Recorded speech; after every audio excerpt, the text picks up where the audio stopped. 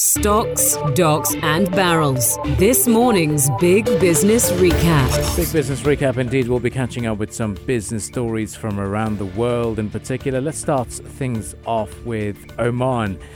Much closer to home for us, and according to the Omani Investment Authority, their total assets reached 17.9 billion Omani Riyals, or $46.6 billion in 2022, as it continues to ramp up investments globally and nationally to support the economic growth. The total return on investments last year was around 8.8%, contributing more than 5 billion Riyals to the finance ministry in the form of dividends to support the general budget. That's according to that particular report. For people who don't know what Oman Investment Authority does, it manages, grows, and invests Oman's funds and assets to generate the maximum returns that they could, and then they will contribute that to the country's economy. And it also manages the assets and investments through two different portfolios, the National Development Portfolio and the Future Generations Fund as well. And 60% of assets are actually under the National Development Portfolio, which consists of 160 companies, mainly supporting the growth of the local economy of Oman. The Future Generations Fund, on the other hand, it focuses on international investments, with 40% of the OIA's assets under that umbrella of the Future Generations Fund. Yeah, and apart from domestic investments in Oman, constituting to 61.5% of total investments, the OIA has investments in a number of countries globally, including North America, Europe, Asia Pacific, here in the Middle East as well, and North Africa, Latin America, and Africa as a whole. Now, last month, OIA did sign a preliminary agreement with Saudi Arabia's Public Investment Fund, really to explore investment opportunities worth as much as $5 billion as well. And among its other major assets, the OIA wholly owns Oman's main energy holding company, OQ, created really to centralize the state's oil and gas investments. So definitely some big economic moves there from Oman, really putting a strong footing as it presses forward with its economic diversification initiatives when it comes to kind of steering away from oil. Now let's talk about what's going on in the US, because there's been some big developments over there. Of course, Donald Trump's attempt really to overturn the 2020 election and growing political polarization in the US contributed to a quote-unquote erosion of governance that led a top credit ratings agency to downgrade US debt, as stated by a senior director of the company. Now, Fitch cut its ratings on the US debt yesterday, and it was only the second time in history that a leading credit agency has downgraded the US debt. The first was back in 2011 when Fitch rival Standard & Poor's cut the US AAA rating after a nerve-wracking fight between the Republicans and the Obama administration. So, yeah, big, kind of stressful time going on over in the US at the moment. Yeah, it definitely is. And look, a lot of people have ruled it out, saying, spokespeople have ruled it out, saying this is outrageous. Treasury Secretary Janet Yellen calling it arbitrary and outdated. And the reason why Fitch has given these ratings is, they say, the rating downgrade of the US reflects the expected fiscal deterioration over the next 3 years, a high and growing general government debt burden, and the erosion of governance relative to AA and AAA rated peers over the last 2 decades. Now, it does not change what Americans and investors and people around the world know, according to Janet Yellen. And some people, and a lot of analysts, in fact, say that it's literally a drop from being extremely good to very good. It doesn't really matter. It's just that, like downgrading your credit worthiness. But overall, if you look at the bigger picture, it's intense, because rating agencies, yes, they can be wrong, they can be hyped up, but they're talking about it at the moment. After that announcement, actually, the dollar fell across a range of currencies. Stock futures ticked down and Treasury futures rose, but several investors and analysts, they said they expected the impact of the downgrade to be actually limited. But, looking at the importance of credit ratings, investors, they use credit ratings to assess the risk profile of companies and governments when they raise the financing in the debt capital market. So generally, the lower a borrower's rating, the higher its financing costs will be. Yeah, and let's talk about what the real effects of this downgrade, I should say, on the economy. It's going to be having some immediate effects on the nation's borrowing costs, or also really threaten their economic growth, and unfortunately hike interest rates for consumer loans like credit cards and mortgages. And as you stated, Abdul Karim, it's been criticized because the U.S. Treasury Secretary Janet Yellen really has criticized the decision made by Fitch in a statement on Tuesday, saying that Fitch's decision does not change what American investors and people all around the world already know, and that is that the Treasury securities remain the world's preeminent safe and liquid asset, and that the American economy is fundamentally strong. So definitely put some big statements there from Yellen. Well, it definitely is, and especially if you were nervous, and the people in the country who might be slightly concerned about it can rest assured after that statement.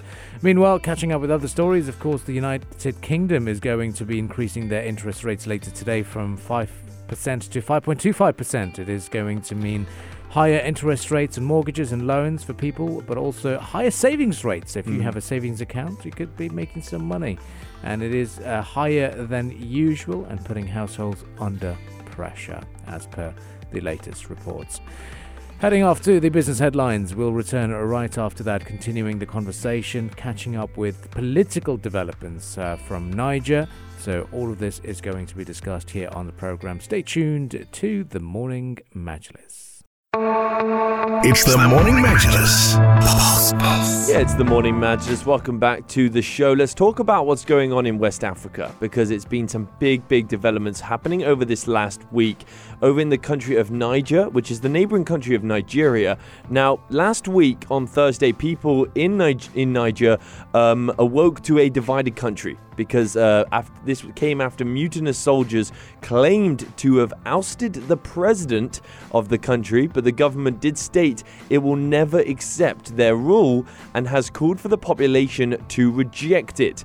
The president is, of course, President Mohamed Bazoum, and he was elected back in 2021 in the West African nation's first peaceful democratic transfer of power since its independence from France back in 1960. Now, this has been going on and continuing over the week, and recent news has come out stating that Niger's military leadership has declared that it's supporting the coup against President Mohamed Bazoum, and furthering this, appearing on national television in the West African nation, Air Force Colonel Amadou Abdrahmane did state that all political activities have now been suspended until further notice. He has previously claimed defense and security forces have had decided to put an end to the regime because of a deteriorating security situation and overall bad governance. Now, he's urged against any foreign intervention and said all borders had been closed and a nationwide curfew has been put in place. But as I stated, the government so far has said it will never accept their rule and has called for the population to reject it. And this has also caused some major blackouts occurring across the country. Absolutely, yes. So many implications, of course, of this. Major cities in Niger are facing rolling blackouts following that coup in the West African country. And the power shortages are a result, of course, of Nigeria cutting supplies to the northern neighbor. And what happens is that West African trade bloc, ECOWAS, has actually put sanctions on Niger, but has not said if these include electricity supplies. Now, ECOWAS defense chiefs are actually meeting in Nigeria to discuss a potential military intervention to kind of roll back the coup. But on Sunday, West African leaders, they gave Niger's military junta a week to give up power or face possible military consequences. And speaking on Wednesday, Abdel Fattah Musa happens to be the commissioner for ECOWAS for political affairs, peace and security, said that an armed intervention would be a last resort, but he insisted that the bloc had to prepare for the eventuality of that. Now, looking back at the implications, military leaders in Niger, they seized power from the country's democratically elected president this week, making it the third country in as many years to fall to a coup in that region of Africa, or the Sahel region of Africa. And Niger happens to be a key partner in the West's fight against terrorism as a whole. Just a few months ago, Secretary of State Antony Blinken visited Niger and called it a model of democracy in the region. But with just a new military government, it's unclear where the West and Niger go from here. Speaking of the U.S., the United States has also ordered the partial evacuation of its embassy in Niger following that coup. So hundreds of foreign nationals have already been evacuated from the country, and on Sunday the French embassy was attacked actually by protesters as well due to that. Yeah, it's worrying. You know what? Niger has always had a history of military rule for a long time, and now with the short-lived democratic transition has been a key area of. It's been under the spotlight. There are concerns and thoughts that the Wagner Group might have had a role to play in the country as well, and that's also one of the reasons why the Western powers are a little bit interested in the recent developments. Now, it is not clear in terms of what might have triggered the coup. What we do understand is, according to analysis from africacenter.org, the fact is that the Presidential Guard's chief, who was ousted, has been disgruntled. He's disgruntled after being sidelined. Yeah, and with other coups in the region, situation over the security and poverty have led to more extra-constitutional action. So in response to the departing head of Presidential Guard, Niger's Chief of Defense declared the army's support for the coup attempt on July 27 in the interest of avoiding bloodshed. The president had refused to resign and called on the country to resist and protect the country's hard-earned democratic gains. The Wagner Group's chief has also welcomed the coup in Niger, and it has been quite complex in terms of their involvement in the country. But now, with the military governments, the military being involved, it is going to be quite interesting to see what happens next. But so far, it is quite a concern in the country. So it is not very, very clear in terms of what might have triggered the coup, but it looks more like when the chief of the the chief of Presidential Guard was sidelined, things went south. Especially, I feel like the consequences of this coup in Niger, they're very dire, not only for the region, but also for international partners, because Niger was the last stronghold of democracy in this region, the Sahel region of Africa.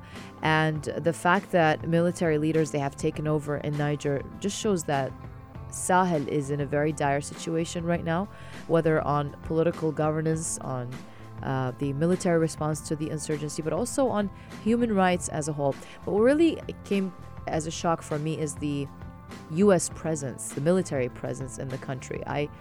When I came across the news, I was like, U.S. presence, military presence in the country, in Niger, why? But one of the reasons that the U.S. does have a military presence in Niger apparently is to help the country fight the various terrorism groups in the region. So it is a very important news, very important. It's a bad situation, of course, but now what we know, as I just said earlier, that the U.S. has ordered the partial evacuation of its embassy in Niger, and we're just gonna have to see what happens. And U.S. Secretary of State Antony Blinken did speak to the oust President Mohamed Bazoum actually on Wednesday, adding that the U.S. is committed to the restoration of Niger's democratically elected government. Yeah, and political aside, it's really affecting the people of Niger. Talking about these blackouts, with Niger being really heavily dependent on its wealthier neighbor to the south, being Nigeria. It's been reported that actually Niger rely on up to 70% of its electricity supply to come from Nigeria. That's 70%. And the residents living in cities across the country of Niger only have about an hour of electricity and power at a time before it's switched off for up to 5 hours. So, yeah, it's the public that are really, really being affected by this. Yeah, definitely are. And speaking about stats and numbers under the democratic rule, they've been saying that Niger's per capita income had expanded 26% in the decade under the democratic system. Economic growth had been quite robust. They were projected to grow 7% this year and 12.5% in the following year. But of course, now with these political developments, it is putting the economic strain on the country, which also hosts over 300,000 refugees that have fled the conflicts in Mali and Nigeria. So we'll definitely be keeping a close eye on these developments, but so far these are the latest updates as more countries are now evacuating their personnel. Stay with us here on the program. Up next, we talk to you about another little topic that is a little bit closer to home. It is the rice export issue from India, the non-basmati rice. Does that affect you? How are the retailers responding? All of this is going to be discussed right here on the Morning Majlis.